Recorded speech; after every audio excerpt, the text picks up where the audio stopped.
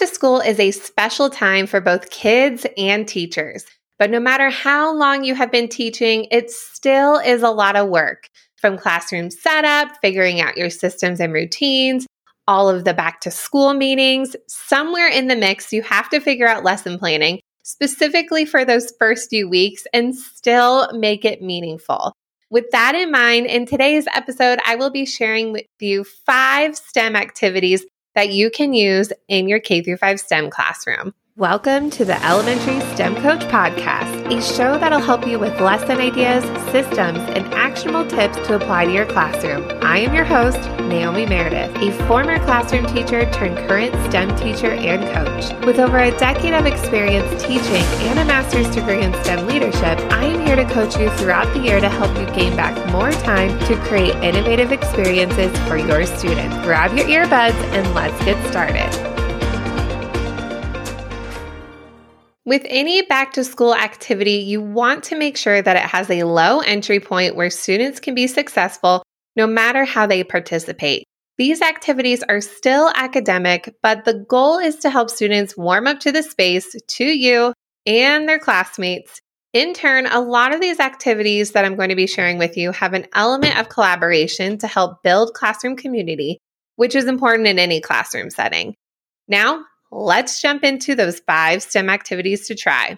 This first one is a great one, especially if you teach all the kids in the school like I do. This is a way that you can make introducing the rules in your classroom more hands-on and engaging. So instead of you just standing up there and presenting the classroom rules, blah, blah, blah, don't care what you have to say, this is going to be a really fun one for your kids. So first, quickly introduce what your classroom rules are. You're not going to explain all of them in detail. Just read through them, show them.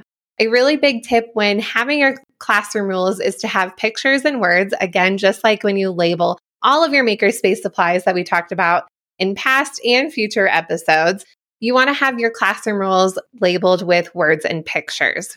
Once you have this presented either up on your projector, TV, or even printed out, you're going to have smaller sets of these same exact rules printed out and cut into puzzle pieces. So I made about 7 different sets of these same rules. So I found online a puzzle template where I layered on top of my rules on the computer, and then I cut out those puzzle pieces beforehand. With those 7 sets, I even printed them out in different colors. So each table group had a different color. Now, what makes this really challenging is that all of the rules are cut up and mixed up. And the goal is that when students are working in teams, either ones that they choose themselves or ones that you pick, they are going to have to put the rules back together. Now, if you have quite a few rules, don't make too many. But if you have quite a few, about 6, maybe cut out about 4. And that even adds another challenge as well, because if you don't tell them which rules are cut up in their little bags, then that will make it even harder. So this is a great way for kids can really keep focusing on what the classroom rules are. I do keep the full images up for them so they can keep referring. And they're always talking about those rules together. So if the rule is tools are materials, not toys, they keep saying that over and over. So there is that repetition of my classroom rules, and they're learning the other kids in their groups, talking about it and figuring out a system that works best for them. I have a little prize at the end, so just something simple like a pencil or a STEM sticker, something not that cool, but they think it's pretty cool. And they get that as a little prize. After that, whether all the groups have finished or a few have finished, depending on how it's going in the class, then I will review what those classroom rules are, and then we'll jump into our full lesson for the day. This doesn't take the whole class time, but this is a great icebreaker where kids are talking and collaborating, learning your classroom rules, and figuring you out as you go.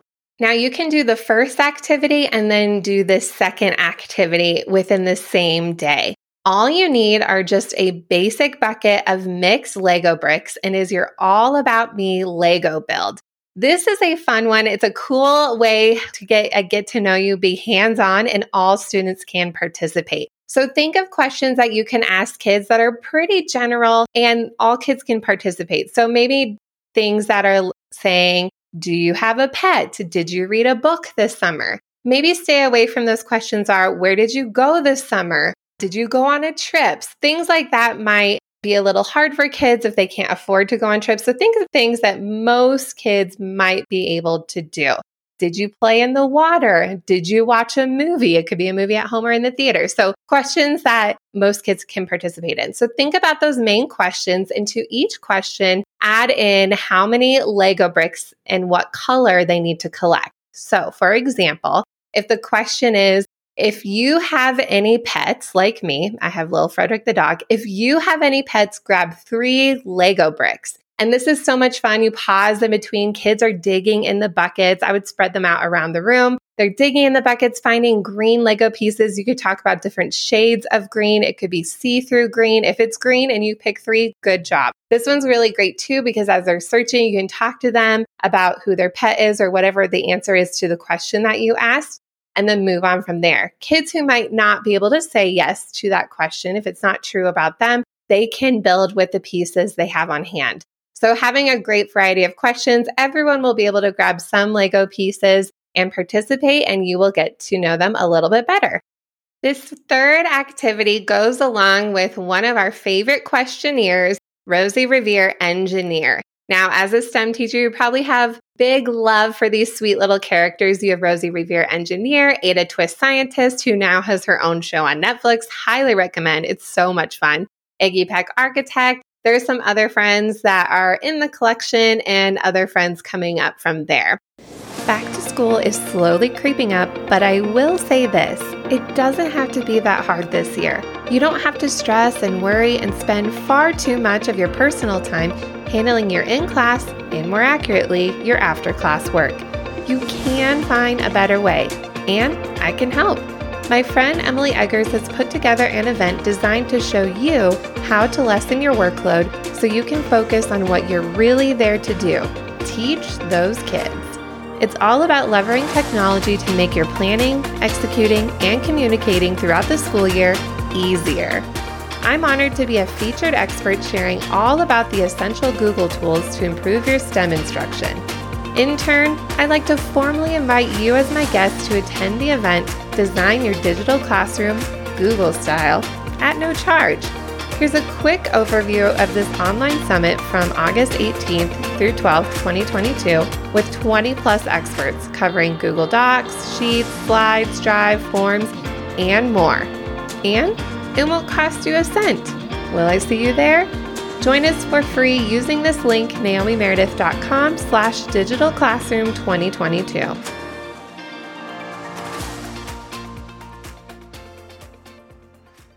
So after you read this story with your class, you can have a class discussion about things that fly. And you haven't heard the story, Rosie Revere is trying to build a flying machine for her great-great-aunt Rose. And she keeps trying, she keeps failing, she keeps trying and failing. Finally, she figures out an invention. So as a class, after reading the story, you can talk about different things that fly in the sky. It could be animals, it could be machines, it could be made up things. Talk about those things that fly, and then students can plan and brainstorm their own type of flying machine. It could be real, it could be imaginary. From there, you can provide them different makerspace materials. This could be limited supplies that they could build with, maybe popsicle sticks, tape, small cups, whatever you have on hand, cardboard. And then you could even use Lego bricks as well. So if you don't have a whole lot of makerspace things yet, you could use those non-consumable items and students can build their flying machine. If you even want to get more creative, you could print out a little picture of Rosie and her great-great-aunt Rose to add to their creation, and even think of ways that students can modify and make their designs even better. This activity you could stretch out for many days. You could have each part of the engineering design process while you read the story and really research about those flying things. Or if you want to make it quick, you can just skip to that building part. So knowing your kids, maybe how long you have had the kids, the age of your kids, this is a great one to jump right in and really tie in that STEM and Stories connection. Another fun STEM and Stories activity that you can do with your kids goes along with the book There Was an Old Lady Who Swallowed Some Books. You could do this really for any version, but the one about the books is the good back to school one. So after reading this story with your class, you can have all of the images put up of all the things that she swallows. It is so crazy. And some younger classes might even start laughing and think it's kind of weird. I did have some kindergarten classes say, this is a weird book. And I said, I know, I don't know what's going on. Anyway, you have all the things that she ate. And then you can do a lot of different things. You can have students build the different things that the old lady ate and make a old lady mouth and feed them in order of the story so they can get creative with how they build those items, whatever types of materials you want them to use. You can even print out those pictures. And if you're brave enough, you can add in robots your first month with kids. I'm not brave enough, but maybe you are. You can have those pictures and kids can code to the different images of the things that she ate in order of the story or in whatever order they choose. They can also build the items using pixel blocks, and I like to use Bloxels. Now, Bloxels are a little bit expensive. There actually is a separate subscription that you can purchase where kids can create their own video games using the blocks. There's a whole connection with that. I actually don't have the money to buy the subscription, but I do love the blocks because it comes on this big grid and these tiny cubes. And the kids can build pixel art with it. So you could have the images up and students can build the different things that are in the story. This could be even an opportunity for kids to have station rotations your first couple weeks with you. So this is a cool and engaging way to take the story even further and add on a lot of hands-on elements. This last STEM back to school activity for you to try is a digital option that I would recommend for second grade and up.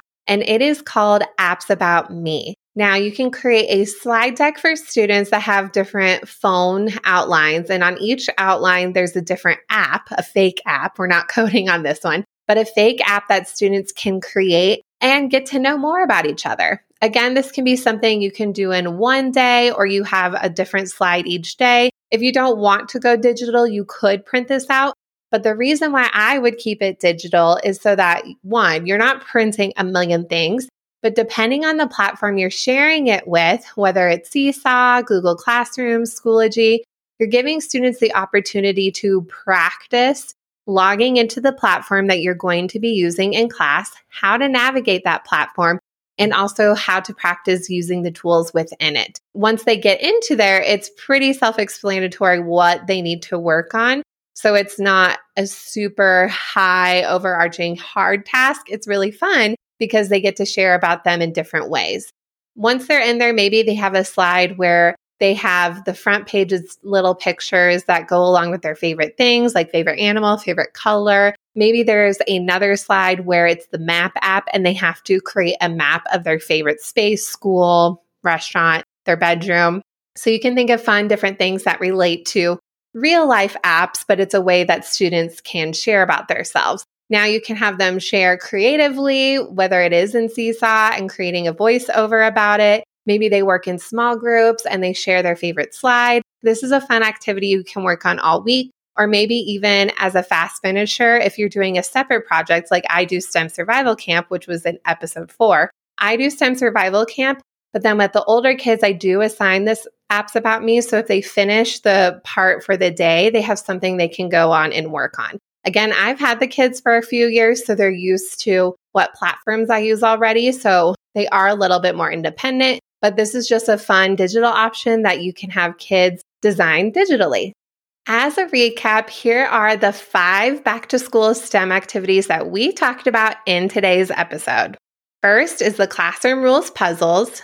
Second, All About Me brick build. Third, the STEM and Stories activity with Rosie Revere Engineer. Fourth, STEM and Stories activity with There Was an Old Lady Who Swallowed Some Books. And fifth, our digital Apps About Me activity. I have all of these linked in my show notes for today, naomimeredith.com/episode 7, where you can see pictures of these in actions and grab all the links to save you time with your back to school planning. Thank you so much again for joining me on today's episode, and I will chat with you soon. Thank you so much for listening to today's episode of the Elementary STEM Coach Podcast. I would love to connect with you over on Instagram at NaomiMeredith_ or send me an email to elementarystemcoachpodcast@gmail.com. Also, make sure to check out my website, naomimeredith.com, to see all the show notes from today's episode and shop my K-5 STEM resources. Any questions you have, needs for resources, or ideas for episodes, get in touch. I'll talk to you soon.